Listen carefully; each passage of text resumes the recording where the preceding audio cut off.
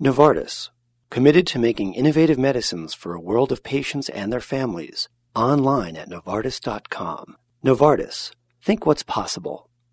Welcome to Science Talk, the podcast of Scientific American for the 7 days starting June 21st. I'm Steve Mirsky. This week on the podcast, renowned biologist and writer Edward O. Wilson. He gave a talk last week at the American Museum of Natural History here in New York City. We'll hear a few clips from that appearance, after which I had a chance to speak with him, and we'll also play that interview. Plus, we'll test your knowledge about some recent science in the news. So without further ado, E.O. Wilson. Most people are astonished to learn that possibly only 10% of the kinds of plants and animals and microorganisms, especially when you throw in little creatures, what I like to call the little creatures that run the earth, the small invertebrates and the microorganism, 10% of the kinds of the species may be known, and the number remaining to be discovered may be 90%. We have just begun the great Linnaean enterprise that was begun by Carolus Linnaeus in Uppsala 250 years ago. And we tapered off that effort, or we were at risk of tapering it off when the molecular revolution occurred, which was, of course, one of the major advances of all time, but nonetheless tended to overshadow our effort to continue the mapping and understanding of life's diversity on this planet. So with something like 1.8 million species of all kinds of organisms known to science, given a formal name, attached to specimens that have been authenticated in places like the American Museum of Natural History so that we can make final determination on species for whatever purpose we need that knowledge. We are facing now tens of millions of species yet to be discovered. And why should we try to do this? Why should we bother? And the answer is every reason in the world. If we don't know the nature of most of the life with which we're living, and the numbers of species could be upwards of not just 10 million, but as many as 100 million. We don't know the nearest order of magnitude of how many kinds there are. And if we don't know that, if we don't know what's in the little lake out in Central Park, for example, or down to the lowest level, say, including the microorganism that runs so much of the machinery of life in that little lake, then we do not understand the ecology of it. We only understand the certain broad features of what's happening there, and we will not be able to master and in any sense protect and control the basic processes of the ecosystems of the world until we do. Moreover, we will always continue to be taken by surprise when a new pathogen appears. Well, this is just new biodiversity coming in from another country. Countries around the world are being swamped with alien species. Some of these we called invasive species because they become pests, but many others are simply pathogen parasites. West Nile is an example. And these are going to continue to sweep in and we won't know about them until people start getting sick. We need to be able to know where they are in advance and know what the likelihood is that they might be transmitted and what might be transmitting them. And this is going to take an enormous amount of research, and it's going to yield a vast amount of priceless information in basic science and in human practical concerns. Now, if I sound like a Baptist pastor preaching, and that's my background. I was raised a Southern Baptist. It is with sincerity, recognizing, as I think increasingly historians and philosophers, scientists recognize, that biology of the future, now and of the future both, consists of three dimensions. One is the up and down thorough studies across all levels of biological organization, from the molecule to position in the ecosystem, of a small number of typical species that are studied in thoroughness. And there may be no more than a couple dozen of those, for the most part, that we've focused on. That's one dimension of biology, and that's what has dominated biology, particularly down to molecular and cell level, because of its great relevance for medicine primarily through the last few decades. But then the second dimension is what I just referenced, and that is the diversity of life. And then the third is yet another concept of another dimension of modern biology, and that's the tree of life, tracking the history of all of these species. And of course, there is in this implicit a urgent mission to save life diversity because it's disappearing rapidly. I won't burden you with giving you the figures except to say that I think most people who work in the field, most scientists who work in the field of biodiversity, agree that we're going to lose a great many of the life forms of Earth. The figure 1/2 of all the species of plants and animals is often agreed upon by the end of the century unless we can somehow abate all these enormous changes that are human-caused from global warming and climate change on. And so this becomes in a matter of some urgency. It's not as easy to get across to the public as, say, the need to cure cancer. But it is, in a way, as equally urgent because this is what's going to affect all generations to come, the loss of biodiversity. And as it is lost, a lot is lost with it, both in terms of future economic potential, of environmental security, which is dependent upon large biodiversity, and not least spirituality. Some of Wilson's time on stage was spent talking with Michael Novacek, the museum's science provost and curator of paleontology. What about the division between biology and other forms of knowledge? You've written about this, and C.P. Snow has certainly written about recognizing the chasm between the scientific and the literary culture. What do you think can bridge that chasm? Well, I've written an entire book on that. You may have mentioned Consilience. Unity of Knowledge, which was published 8 years ago. And so what I proposed simply was that the chasm, as you mentioned it, was not some kind of an epistemological fault line, that these really were different areas of knowledge of reality that could never be brought together. That was a traditionalist, structuralist view. And there was no chasm there at all. There was just a large domain of largely unexplored phenomena that were beginning to be understood. And I suggested that where the disciplines would come together, social sciences reaching across to the biological sciences, the two of them growing and anastomosing even, would be particularly where we study together the brain and the mind, and also the evolution of the human species, and the subject of human nature, both biologically and also from the viewpoint of the social sciences, humanities. So where this is, in fact, beginning to happen is, from one side, subjects like cognitive neuroscience, brain scan mapping, human behavioral genetics, neuroanatomy, detailed studies of human physiology in reference to behavioral patterns, and from the other side, from the social sciences side, say anthropology, the patterns of human behavior that are consistent, that we call the universal traits of human nature, and from the psychology side, and that's now called evolutionary anthropology.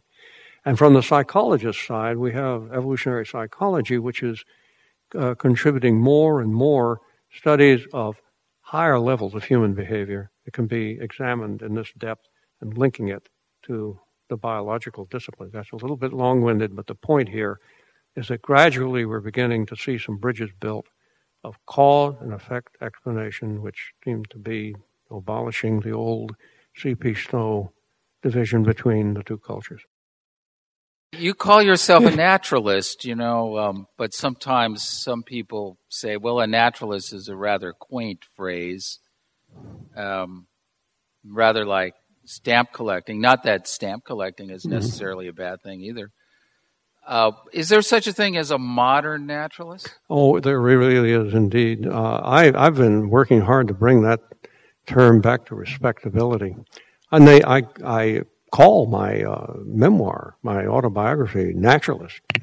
And I think it ought to be a kind of an in-your-face approach in reinstituting natural history, not just as part of our basic education for all the reasons that one can imagine about our relationship, to the natural world that I was citing a moment ago, but also because I see it as a big part of the future of science. It's a superb way to get introduced into science, children, adults, to participate in what we call citizen science, to do in the totality of it really first-rate science, because I believe so much of science, that is biology, which is, I think, going to be the dominant science of the 21st century, so much of it is going to consist of exploring the world and figuring out how things work, species by species, each species unique in its own right,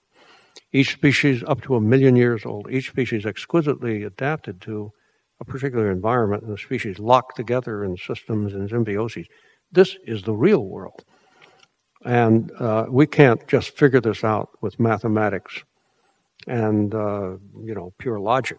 We're going to have to get out and actually find out what the real world is like before we can put together a truly modern biology. More with E.O. Wilson right after this. For breaking news about science and technology, visit www.siam.com/news today. A two-time Pulitzer Prize winner, E.O. Wilson has a new book out. It's a compilation of his work spanning 6 decades. It's called Nature Revealed, Selected Writings, 1949 to 2006. After he signed a few hundred copies for his fans at the museum, I had a chance to speak with him, mostly about points he raised during the evening that you haven't already heard about in the clips. Ed Wilson, great to talk to you. Thanks so much for talking to us. Well, thank you for having me. A couple of quick questions based on what you were talking about at your lecture tonight.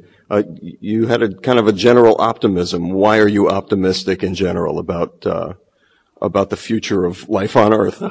Well, basically because people are smart, and they just need to see the dimensions of a problem more or less in full to act on it and act rationally. I think right now they're acting out of ignorance of the problem and a sense that somebody else besides themselves will take care of it. You were talking also about the importance of what you thought the importance of an unstructured childhood was. You said that, what was it about soccer moms that you said? Well, maybe I was a bit harsh. I just said soccer moms are the greatest enemy of natural history. And I assumed you meant the incredibly structured childhoods that kids have now. That is correct. Of having a day scheduled all through, whereas there should be lengthy periods day after day for the full development of a child to let them turn them loose and let them explore, preferably by themselves or at most with a friend on their own, the natural environment, at least some simulation of the natural environment, let them discover things on their own, and then give them the opportunity to learn about the things they've discovered. They ought to be able to mess up the environment a little bit too, to the extent of bringing home a frog, having a pet snake or something of this sort, and the sensation of exploring and being in control of their own destinies for a while. And that was your experience as a kid? That was my experience. It's also been the common experience of a great many scientists and naturalists for generations. Can you talk a little bit about the move away from kin selection? You mentioned it this evening. I realize you're short on time, but if you can, kin selection has been something that we've heard about as sort of gospel for many decades now, and now the move seems to be away from that. Yeah, that's a good way of putting it. Actually, I helped put that in motion 30 years ago with sociobiology, even before that with my book, The Insect Societies, that the idea that social behavior and altruism that you see in an advanced state in the social insect ants, and termites, bees, and wasps, was substantially, if not driven, it was substantially biased by the benefit that comes, the Darwinian benefit that comes from favoring the genes of collateral relatives, like brothers, sisters, aunts, nieces, cousins, so that even by being altruistic yourself, you'd be passing on your own genes, which include altruism genes, to these close relatives. That was the gospel. But now the evidence is mounting against that, and multiple levels of evidence, and the base seems to be eroding under it. And the evidence is beginning to lean toward an alternative explanation, which is that it is, in fact, the whole group that gets acted on, that this kind of recognition and collateral altruism is not the key. The key is the superiority of the group over solitaires and other groups. And that may seem like an indistinct separation, but it is very profound. And I have to stress too that that this is simply something that I believe is in transition, and it's controversial in the sense that not all have accepted the shift. So we'll be arguing about it for some time, but if it does move that way, as I think it will, I've worked a lot on this, then it will cause a rather profound shift in the way we think about the origin of social behavior, at least in the insects. The mere mention of group selection is enough to get some people to say bad things. It was made into a taboo erroneously 40 years ago, and it has, I think, moved us up a blind alley. Now it's time to pull out, resume serious consideration of group selection, because we now have models and we have evidence to support it. One more question. You talked about the fact that you are in favor of genetically modified crops. And that's a lot of environmentalists are kind of knee-jerk against GM foods in general. So can you just state your position on the GM crops?